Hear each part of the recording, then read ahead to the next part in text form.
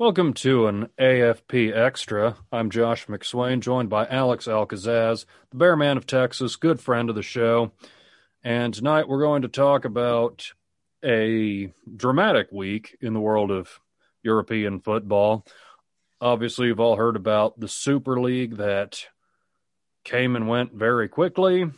We've got the Champions League semifinals coming up. Some other news out of the Premier League with Jose Mourinho being sacked right before they were going to compete for the League Cup title against Manchester City. All that and more coming up. So let's just get right into it with the obvious, Alex. This whole Super League thing was just unexpected. I know we've heard rumors about it in previous years. And then Sunday, everybody was gung-ho about it. The fans were very fervently against it. And then the clubs just folded out of it like a cheap lawn chair. I've never seen anything like this. Come to think of it, never have I. And, at first when all this was coming out, I thought I was actually one of those people. I thought, you know what, maybe this could actually be something very cool because, look, let's be honest. A lot of soccer fans, I would say 80% of them, including you and me, we grow tired of seeing these big clubs like Real Madrid, PSG, Manchester United, Manchester City take on all these small clubs like that 90% of the soccer world has never even heard of, like these clubs in Belgium or whatever.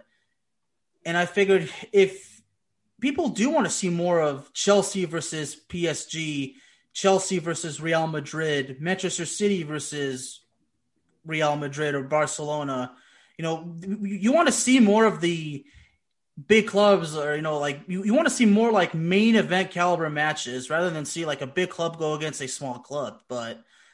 And I said I'm all for it if the proposal suggests it benefits the players, the fans, it benefits everybody. But that's clearly not the case. And when I discovered that the next day, when I did my second episode with a second discussion with another expert, I was like, yeah, it's not the case. So I'm not for it. I mean, it's unbelievable how much more updates come in within 48 hours. Yeah, that's definitely true. I was trying to break down some of the pros and cons about it. One of the pros, obviously, it would generate a lot more money. Not that that really affects you and me, but for those making the decisions, it's a huge pro. Another thing would have been it would allow more of these middle tier clubs to compete for titles on a regular basis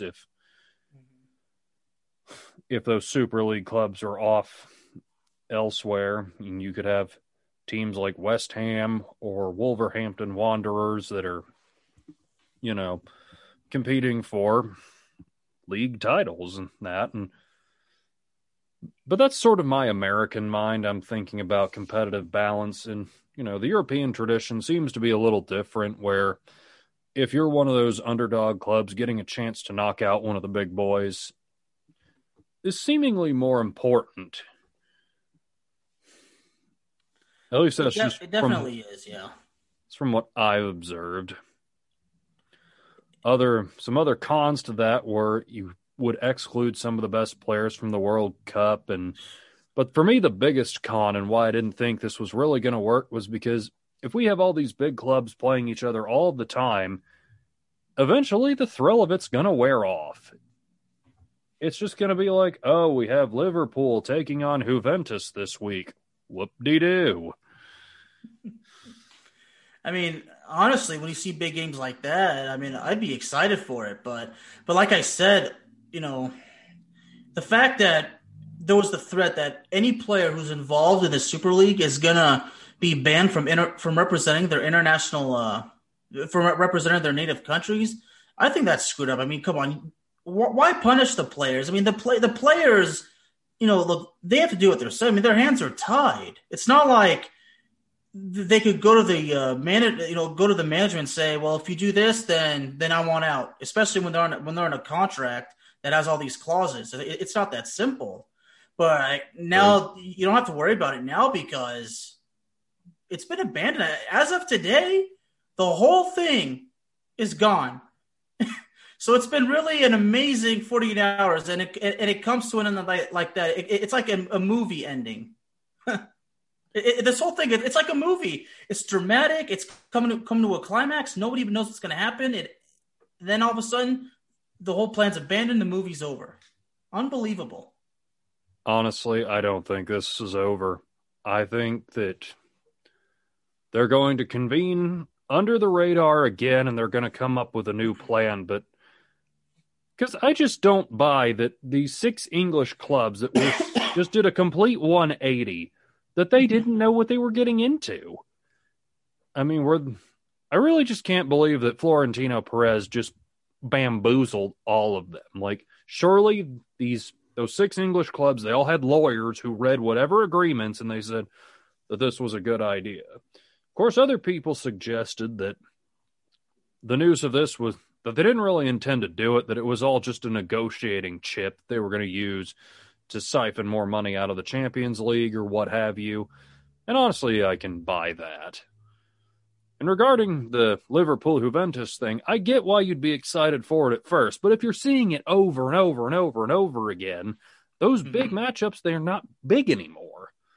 So that's especially why if it's the same players. I would have thought, after a handful of years, it would have just worn out. And another factor that we haven't really gotten into yet was that Bayern Munich said that they didn't want any part of it. Now, obviously, Munich is a huge club, and Germany is one of the strongest economies in Europe. So, if not the without best, honestly. a support of a country and a team like that, you're missing out on a really big piece. And I know France is arguably the biggest or second biggest economy in Europe. So no PSG, you're losing out on a ton of it there. And it would have just taken a lot to get this done. But yeah, the way it was so dramatic just almost doesn't seem believable to me. It just doesn't add up that, oh, these owners, they're all for it. Oh, wait, no, we're not. I mean, it's just like, no, there's got to be more to it. I don't think we've heard the last of it. Yeah, you're right. I mean, when I meant to say, like, it's over, it's like, these English clubs have dropped out. So, like, for now, like, the whole situation seems to be calmed down. So maybe we can breathe again. But as far as it being over, yeah, I'm pretty sure that we're going to hear from it again. And I was reminded on my friend's show that, the creation of the Premier League was based off of a situation like this, like to break away from a previous league. Like you said, people get bored of something. Like, when it comes to the point where soccer evolves and things are becoming different, like, you got to break away. Like, you got to put in something new because, fans get bored of the same old thing. You got to give them something new. And the Premier League was kind of created that way, if I remember correctly. Like, from what I'm reading is the competition was founded as an FA Premier League back in 1992, following a decision of clubs of the Football League First Division to break away from the Football League, which was founded in 1888, and to take advantage of lucrative television rights deal. So obviously it was about money, right? But it was also about, creating something new. But like I said, there's always going to be like wars in soccer. I mean, soccer is just that sport. I mean, there's always, battles over money, battling over, signing a player. I mean, that's soccer for you. And that's what makes it an art. True. It's not, the battles aren't just on the freaking pitch. It's team. It's not just the players from teams fighting. It's the management from opposing clubs fighting over players and whatever. There's always wars, transfer wars. Like I said, like I like to say, when it comes to battling for transfers, like Kylian Mbappe, I guarantee you, Kylian Mbappe. Real. There's actually, I think today, Goal released a story saying that he's apparently house hunting in Madrid. Wow. I mean, don't be surprised if Real Madrid and Paris Saint-Germain engage in a brutal war over the guy because, believe me, mark my words, Josh, PSG, those guys are going to do whatever it takes to keep Mbappe. I mean, even if they have to dump 20 money trucks on the guy, they don't care. I mean, PSG has that kind of money. I mean, especially because of the businessmen who run the team, and that's how it is. And Real Madrid, they expect Real Madrid to do whatever it takes too. I mean, don't be surprised if Liverpool and Manchester City even get involved. True. I mean, as far as Manchester City and Mbappe go, I mean, it's only been slight rumors, but he's more linked to Liverpool than he is with Manchester City. But because of Liverpool's state, I'm not sure if Mbappe would be interested in going. But I don't know how Mbappe thinks. But if you were to go to Liverpool, then I would make it clear: if Mbappe goes to Manchester City or Liverpool, I don't cheer for the clubs. I just cheer for Mbappe. Right. Yeah, but anyway, go to Mbappe. So yeah, but go back to the wars. I mean, there's always a war in soccer. That's soccer for you. Certainly. But on the note of PSG, let's talk a little bit about the Champions League semifinals, which are coming up here pretty soon. Yes, We've got let's. Man City versus PSG, and we've got Real Madrid against Chelsea. For me, I think the two best teams out of these four are playing each other. I think City and PSG are the two best teams remaining. Now, which is one, which is two? It's debatable. Oh, well, to say that's debatable, Josh, well, there's an understatement for you. And you're absolutely right. The two best teams that remain are battling it out. And how that's a little bit heartbreaking because you want to see the best two battle it out for the title. But I'm gonna be honest. Number one, I'm actually surprised to see Real Madrid make it this far because ever since Ronaldo's departure, Real Madrid just hasn't been the same. And all of a sudden, Real Madrid didn't have a good group, didn't have a good campaign in the group stage. You know, and then all of a sudden, they start playing better in the knockout stage. They knock out Atalanta soundly. They beat Liverpool convincingly, although the second leg was very boring. Those 0-0 scoreless draws where Real Madrid doesn't make the best efforts to score. Liverpool makes all the efforts, but they just can't get the ball into the back of the net. But at the end of the day, Real Madrid, and the fact that they had to they got through Liverpool without Rafael Varane and Sergio Ramos is amazing to me. I mean, so there's that resiliency. So all of a sudden they're starting to look like their old self, like showing that resiliency, that mentality, that winning mentality, the team chemistry, and they're becoming the Los Blancos that we saw win the title 3 times in a row. Well, it seems like they're doing it with different tactics. Before they were more reliant on Benzema, Bale, and Ronaldo lighting it up. They could always put four on you in a hurry. Now it's going to be a lot more grinded out type of games. And honestly, I do think they have an edge over Chelsea in this matchup, and I expect them to move on to the final. Well, speaking for Chelsea, even as a Man U fan, it's very, very difficult for me not to cheer for Chelsea in the Champions League because Chelsea has three players that are important to me. Two of them obviously is N'Golo Kante and Giroud, the French compatriots of mine, and the other would be our Pulisic. American compatriot, yeah, Christian Pulisic. Which every day I pray the man can stay healthy because he's talented and it's not only that the Chelsea needs him, but the U.S. men's national team needs him. I mean, he's like the golden child. Like we need him. He's our beacon of enlightenment. But yeah, you can't take that from Chelsea because it's not they're not in the semifinals by luck. I mean, some people are saying that it's by luck. I mean that's just exaggerating. They just don't want to give Chelsea the credit. Look, it doesn't matter who you support. Like you got to give the credit where it's due. Chelsea has played sublime soccer. Okay, you can't deny it. And Thomas Tuchel, the fact that he's doing good. It's not that he ever lost his touch with PSG. It's just things change, and I guess the style just didn't fit anymore. So he needed a fresh start, and he's in a place where things are going well. So, but as far as that goes, I mean, I think it could go either way right now because these two teams are kind of unpredictable. You don't know if they can win or lose. Like anything could happen. But I would say the first leg is certainly going to give a clear answer. But I think overall, Real Madrid might honestly could very well make the final. I mean, Right. when it comes to Real Madrid, I mean, there's nobody more important to me than the manager, Zinedine Zidane. Definitely. So, looking ahead to the City and PSG affair, I do wonder if City is going to get somewhat burnt out after their deep runs in the domestic competitions that they have. And I know they have a lot of depth, and I'll give them that. But I also think about the managerial battle. You've got Pochettino going against Pep Guardiola. Obviously, they met a lot whenever Poch was the manager at Tottenham. I do think that Pochettino is capable of outmaneuvering Guardiola. He's done it before, and he can do it again. Absolutely. So Neymar's health is going to be another real question for this. And obviously. who would be your X factor for PSG in this matchup? Honestly, I have to go with Kylian Mbappe because Mbappe's just been lights out in this knockout stage. You know, scored a hat trick against Barcelona in the round of 16 and scored a brace against Bayern Munich. And those were in the away games, keep in mind. Mm-hmm. But, you know, this PSG team, you know, I've said it many times. I've written this in articles, and people ask, like, why do I always repeat them in articles? It's because I have to remind people, because people forget PSG has a huge advantage as far as the depth goes.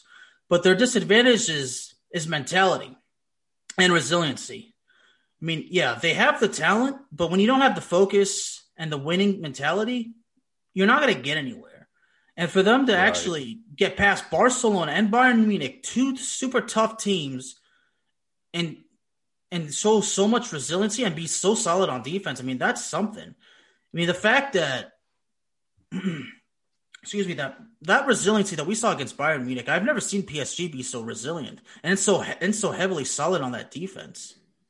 So if they can do that against Manchester City, if that PSG defense can remain super solid for any attacks attempted by the Manchester City attack, then PSG can win. But they're gonna need to score. Like Mbappe is really gonna have to step it up. I mean, that 0-0, that 1-0 loss to Bayern Munich when Neymar just made that horrible miss. I mean, even Mbappe had a bad miss of his own. I'm like, no, none of that anymore.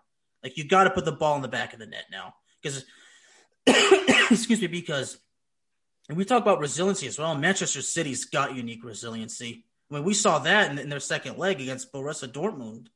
And they have a winning mentality. And Manchester City has chemistry. They play as a team. They all trust each other. I'm not saying PSG doesn't, but you don't see it all the time. Manchester City, you see that all the time. There's a difference in chemistry.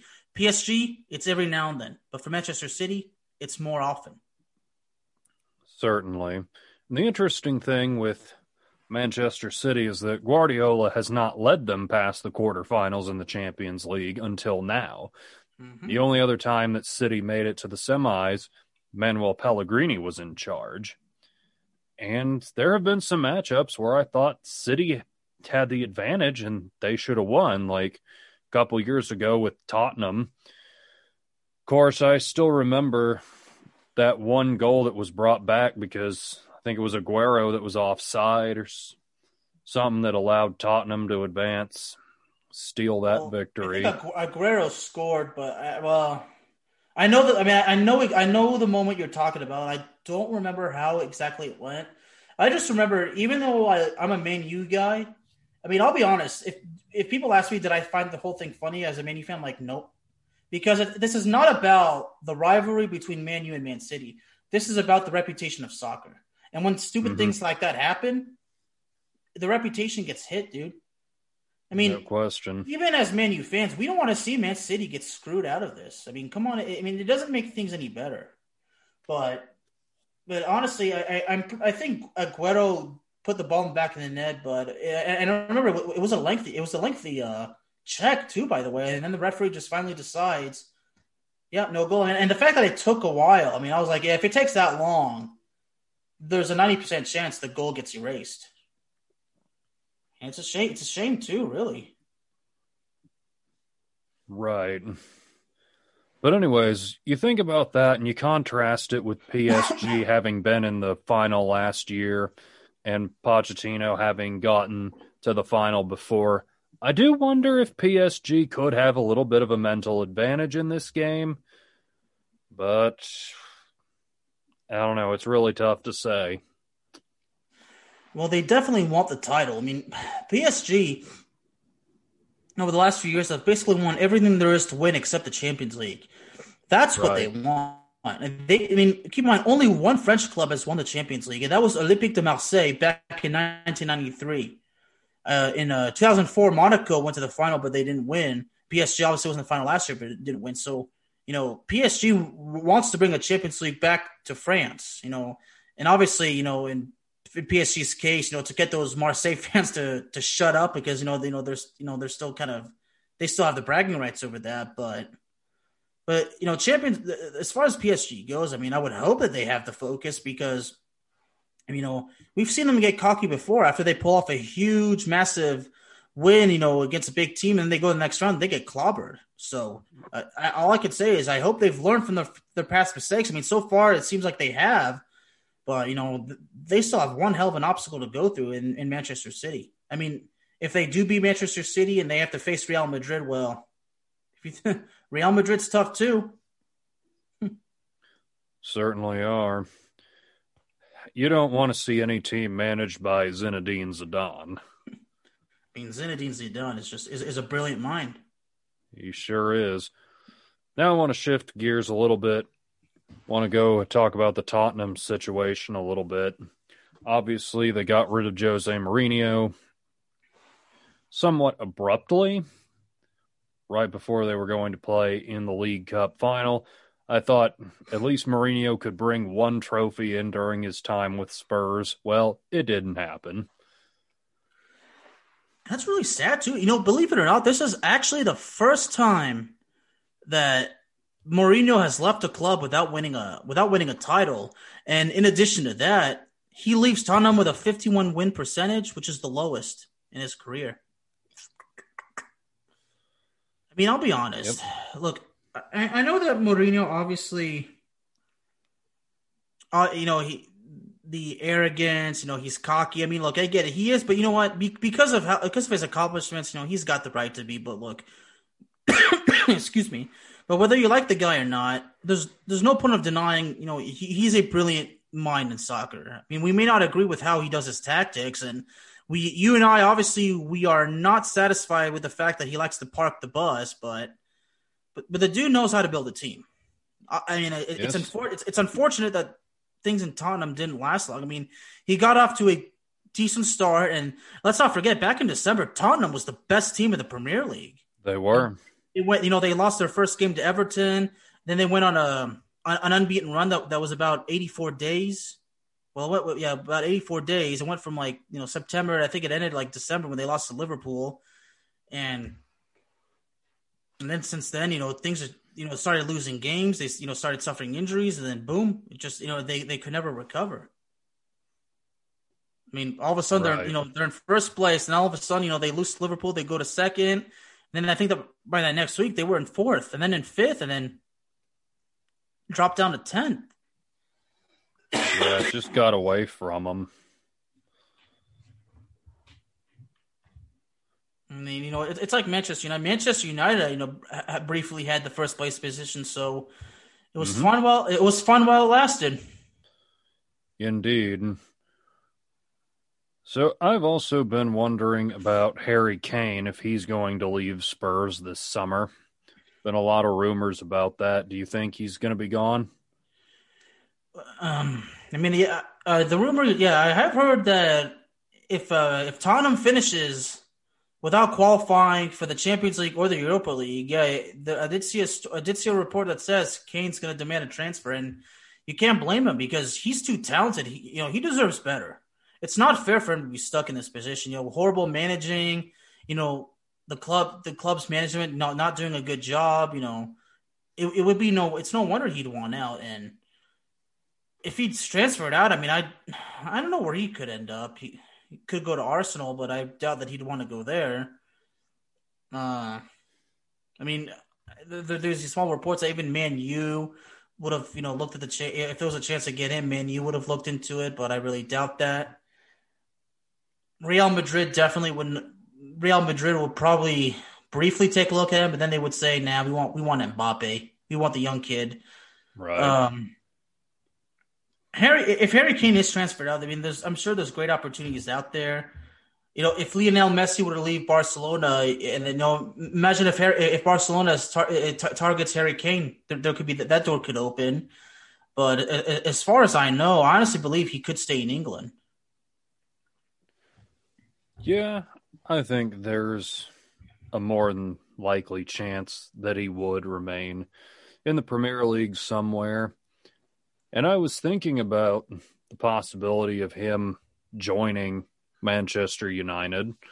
Would you want him there at all? I mean, obviously, price would make a difference, but let's say the price was reasonable. Would you want him as a Red Devil or not? I'm gonna be honest, I probably wouldn't because we have a young guy, a very talented and very underrated guy by the name of Marcus Rashford. I would think it's True. unfair. It would be unfair to Marcus Rashford if we brought in Harry Kane because if we bring in Harry Kane, I would feel like we're just holding Rashford back. That's why at the end of the year, I don't think Cavani stays. I think we need to start sticking with the buildings of Mason Greenwood and Marcus Rashford because these two guys are they're young, they're talented, and they have a future. And we need and if they've been with us for a while, every time you give them a chance, you see them deliver. So you have something magnificent here. So it would be a bad move not to take advantage of it. Like you got to take them to the next level. So in my honest opinion, we'd be better off sticking with Marcus Rashford. I'm not saying Harry Kane's terrible, but Marcus Rashford is a prized possession of Manchester United, so we might as well stick with him. Otherwise, what's the point? That's true. Obviously, he and Greenwood are two young guys with great chemistry, play with great pace. I just kind of get frustrated at some of their inconsistency at times, but then again, that comes with being a young player. My real question is Rashford going to be a world-class talent someday? Do you think he has that type of potential? Well, he's definitely made a difference as far as outside the pitch, like like that thing he did with the pandemic. Feed the kids and everything. So he's doing something. He's making a difference. So he's definitely getting his respect. And as far as I know, he hasn't been getting in trouble. So, Oh so yeah, yeah, he's definitely a great guy. yeah. There's So no for doubt yeah, about it. and, in his behavior, there's never any stories about players saying he's arrogant, he's cocky. I'm like, at the end of the, I guess he's just a dude who wants to. He's just all he wants is a chance to play. If you give him that chance, he'll give you everything he has, and obviously he can't give you the best results all the time, but when Marcus Rashford, most of the goals he scores, they're things of beauty. It's not just a True. simple goal that goes in the net. I mean, those are things that you just want to get off the couch and scream "Golazo." But as far as that, and I honestly believe Greenwood and Rashford can do a lot of things with a dynamic midfield duo of Paul Pogba and Bruno Fernandes. Speaking of Pogba, I've noticed he's been doing great. I mean, he's not scoring goals, but he's providing assists. He's like dribbling the ball, and things are starting to looking better. I mean, we just got to hope that he can stay healthy, but And stay motivated. That stay seems to be motivated. his main Yeah, problem. That yeah. he'll just looks like he's going through the motions part of the time, and other times he'll look like he's world class, and it's kind of frustrating. I guess my thought is if Kane were to join, I would be all for it, but you might have to adjust and play a 4-3-3, something like that, where you could put Rashford up top on the left, you'd have Kane in the center and Greenwood on the right. I don't think this is necessarily all that likely, but you have a top of the line finisher in Harry Kane. I feel like that is what United really needs right now. It's not the only thing they need, mind you, which kind of leads me to the next point of Well, what other pieces do you think United needs to get back to the top of the Premier League? well, they have a young midfielder, Donny Van de Beek. Lately there's been talks about him being not being happy. Obviously, like he has not played his best. I mean, he's not perfect, obviously, and He's a young guy, a young Dutch midfielder, and I'm Hmm. sure things will be fine. But I can only hope Man U has plans for him. I mean, Man U spent money on the guy, so it would not be good if you. What's the point of spending the money if you don't even want to use him? But is in the future, well, I'm not sure as far as the budget goes. I'm unaware of the current situation of the Red Devils budgeting spending, whatever how you want to call it, but. I don't expect any big signings this season. I mean, I don't think it's really necessary. I mean, you just got to hope that everybody can stay healthy, especially Anthony Martial. But they're gonna have to figure out something. Like if they could do a three midfield system with Fernandez, Pogba, and Donny Van de Beek, it would certainly be a thing of beauty because you got these three big names. I mean, Van de Beek's already a big name, especially in his native Holland. So. And and I like how you mentioned that 4-3-3. Like, well, imagine like, well, if we have the three midfield set, if you do like how Didier Deschamps does for France, you do four like four defenders, and then well, if you were to use like two midfielders like that, I would suggest a scheme that would go four defenders, three midfielders, two forwards, and a sole striker. A 4-3-2-1 scheme. I'm sure it's been used before. If you have all these players like Hmm. that, I'm sure that's something that would work, especially if you probably had Harry Kane. True. My thought is if you have the midfield trio of Pogba, Fernandez, Van de Beek, they're not the strongest defensively, and you're going to have massive improvements on the defense if you're going to be able to sustain that.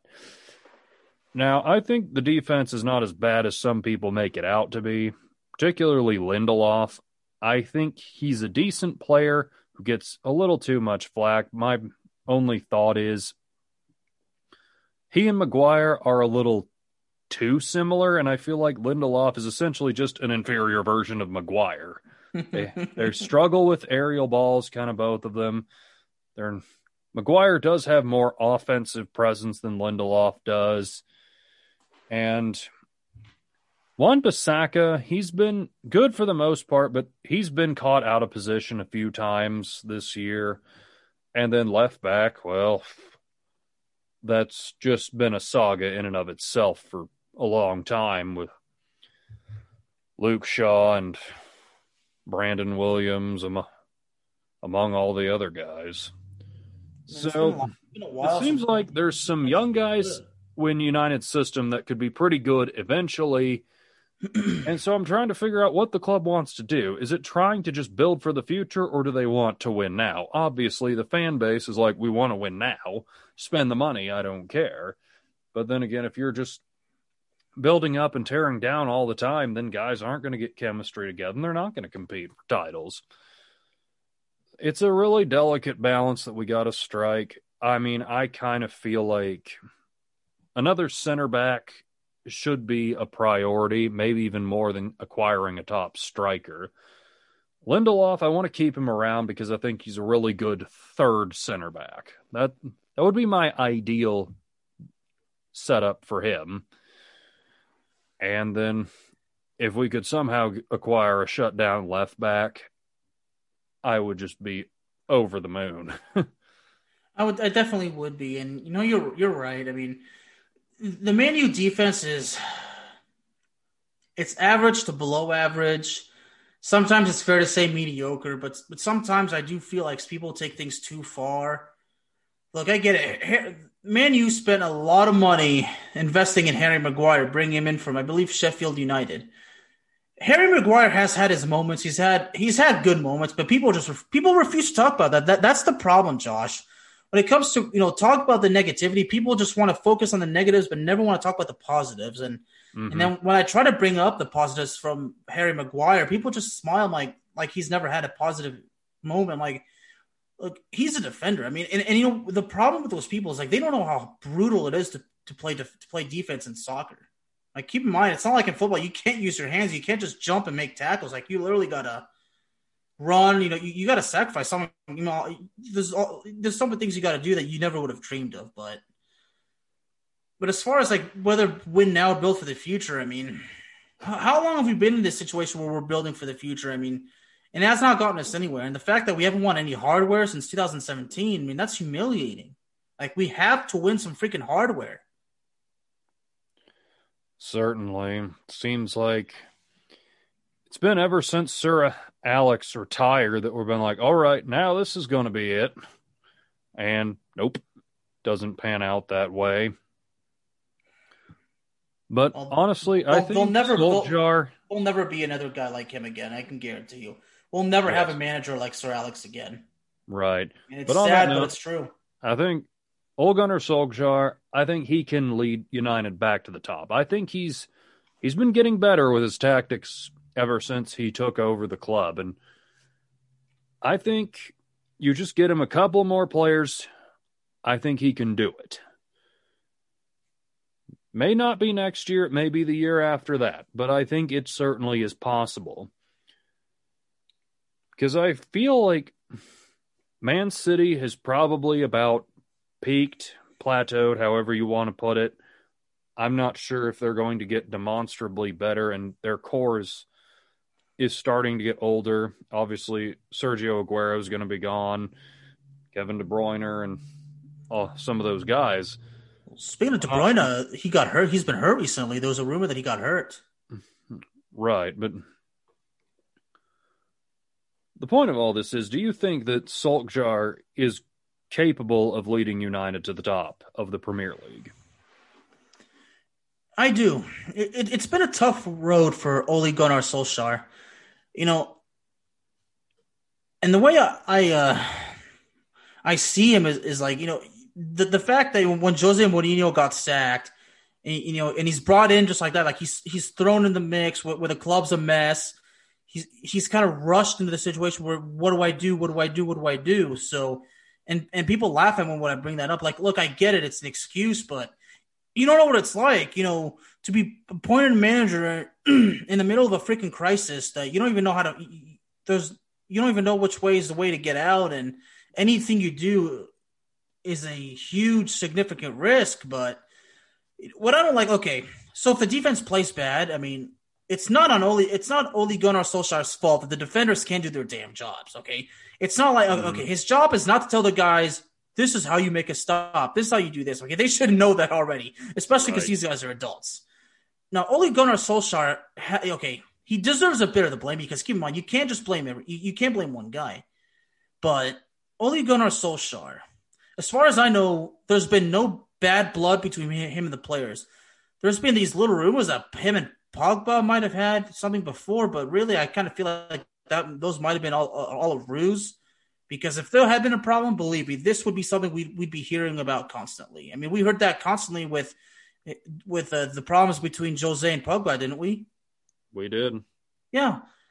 Look, it's just because I honestly believe that I'm sorry, my head is just so spinning, the adrenaline is kicking in, but the reason why, in my honest opinion, why Solskjaer, why it's taken him forever to make the team relevant, why he still hasn't won anything, it's because of the situation of how he started. Like I just said, he was thrown into a mix when the team was in chaos, when there was nothing positive going around, and even though he was a hell of a player, I mean, keep in mind, I mean, he's the reason why they won the title in 1999. True, but the fact that the team's in turmoil, it's in chaos. The previous leader is fired, and you're thrown into this mess.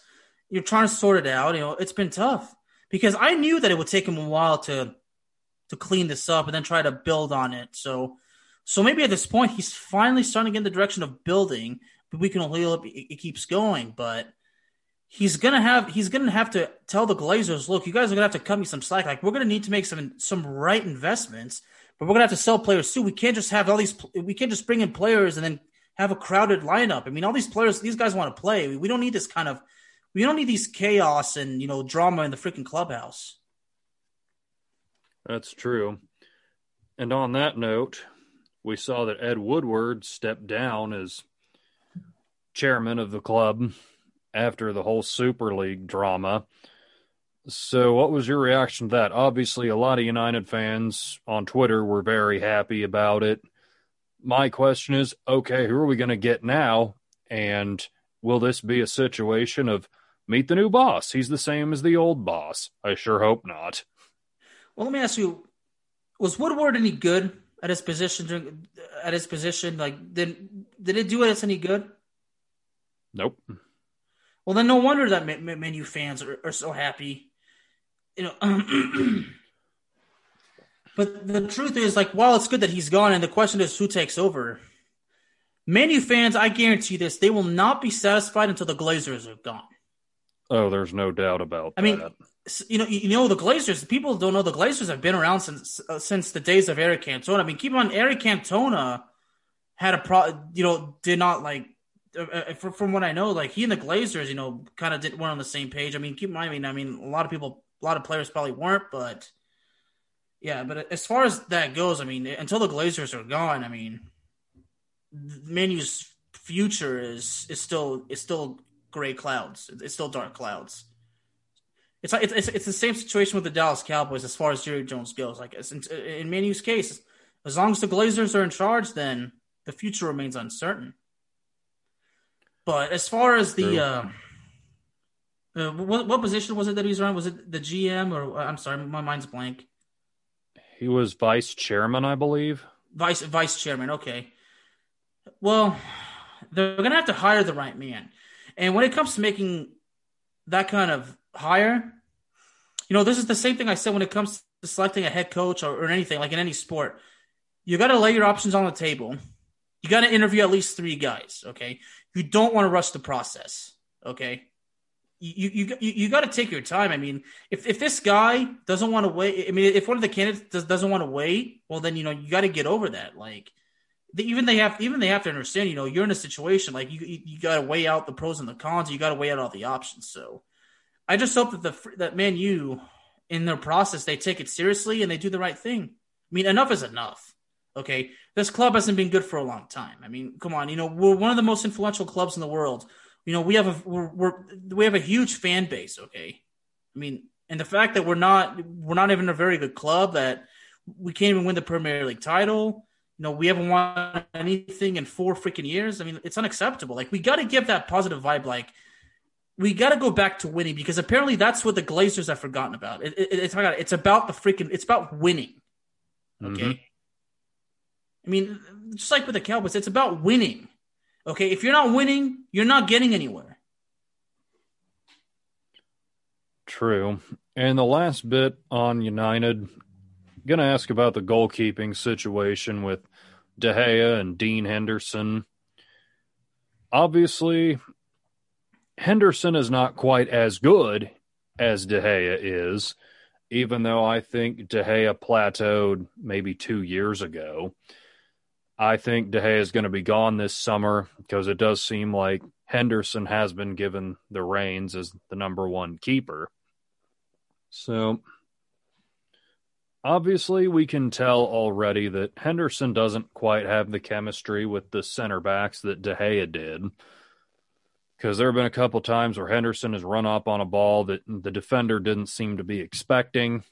And the defender was thinking he was going to play the ball, and it was somewhat chaotic. We saw this in the opening minute against Burnley, got bailed out because the flag was up. And yeah, that was humiliating. And the fact that it was 10 seconds into the freaking game. I know. Yeah, what a miracle. But anyways, sorry to have cut you off. It's just that what you reminded me of how like that freaking offside goal is that offside flag is what saved him. You're just like, I mean, wow, like, yeah, the goosebumps just reappeared. Right. So, would you agree that De Gea is gone this summer? Oh, definitely. But it's been a long time coming. Man U fans have wanted him. It's sad too because at one point De Gea was, in fact, possibly the best in England. I respect him, man. Look, no matter what, I respect him. All right, look, every goalkeeper in history has made clumsy efforts. Okay, I bet you Oliver Kahn did in the 2002 World Cup final. Fabien Barthez, the legendary French goalkeeper, he made mistakes too. Look, everybody makes mistakes. Okay, it's true. But the problem with De Gea, I can't say that he was not committed to getting better. I'm sure he was, but things just were not working out. And sometimes I feared that he was getting to the point where he was losing his passion for the game. And I really hope that's not true because he's still a good goalkeeper. He's not as obviously he's not like the caliber he was at one point, especially when Man U got him. But I do think he's gone, and I think wherever he goes, it's going to be the best for him because it's going to be a fresh start. Whether he goes to France, he goes to his native Spain, or hell, if he goes to the MLS, gets a huge paycheck, plays for Washington or plays in Miami or wherever, it's going to be a fresh start, and he may be able to. If he's lost a bit of passion, he'll fully regain it. But I'm really gonna give you my thoughts on Dean Henderson. Look, Henderson's done good, but he can do better. Like you just said, like it seems that he and the defenders are not always on the same page. That needs to change. But because he's Right. younger, I think he needs to follow the directions from the defenders. Like he needs to kind of listen what the defenders are telling him, especially because I mean, how old is Henderson again? Like 20, 21? I don't know off the top of my head, but with that, some of that's just got to come with time. Chemistry doesn't just develop overnight. Exactly. But regarding De Gea, there's no way he ends up in the MLS. I still think he has the tools to be a top 10, 15 goalkeeper in the world. So I could see him going to a team like, well, I'm not sure exactly of some of these teams' goalkeeper situations, but PSG, Juve. I don't think he'd end up at Real or Atletico because their keeping situations seem to be pretty solid with Courtois and with Jan Oblak. I know he came up with Atletico Madrid. I don't know if he'd go to Barca, and I know they have Ter Stegen anyway. So I don't know if he'd go to Inter or AC Milan. I still think, doesn't AC Milan still have Donnarumma?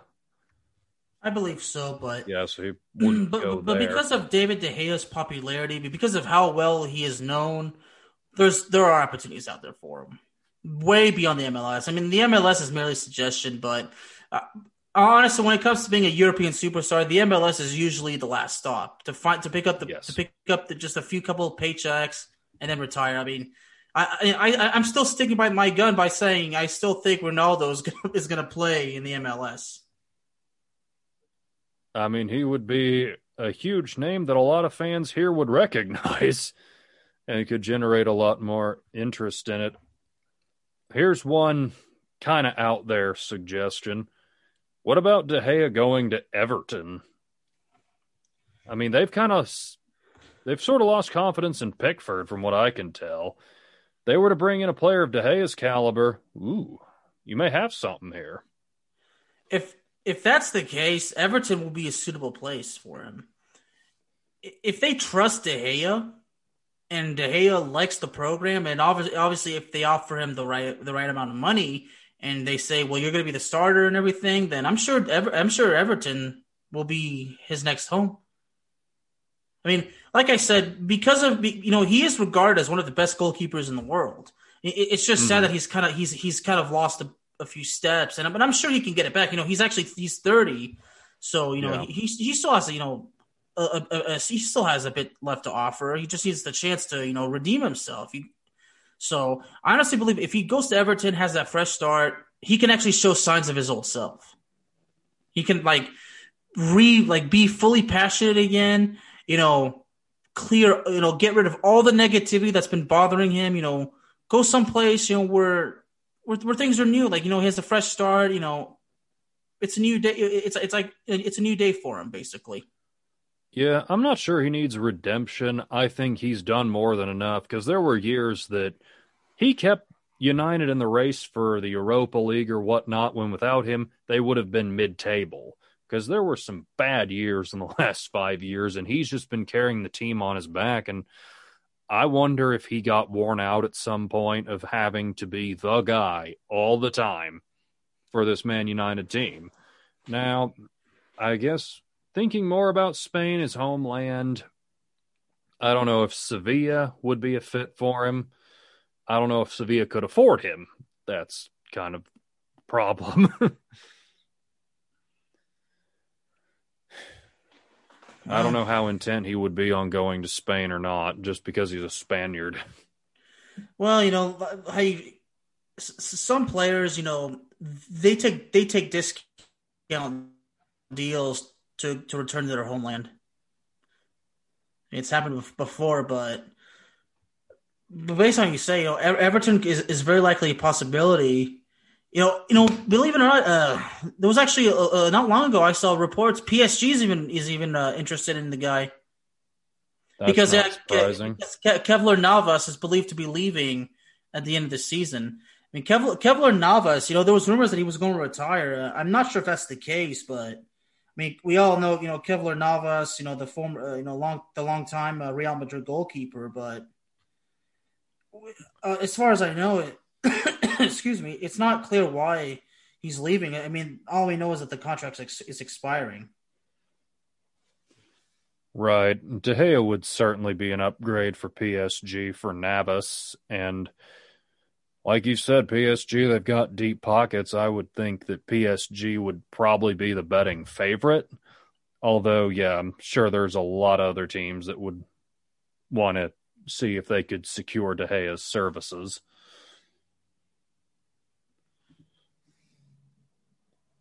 Well, that just about wraps it up for me. I've really enjoyed having you on for a big time soccer segment. You got anything else on your mind? Well, I just want to say that I'm very thankful that you had me on. It's always an honor to be on your show, and I'd love to have you back on my show sometime soon, buddy. Yeah, we'll certainly have to arrange that. So that wraps it up for me.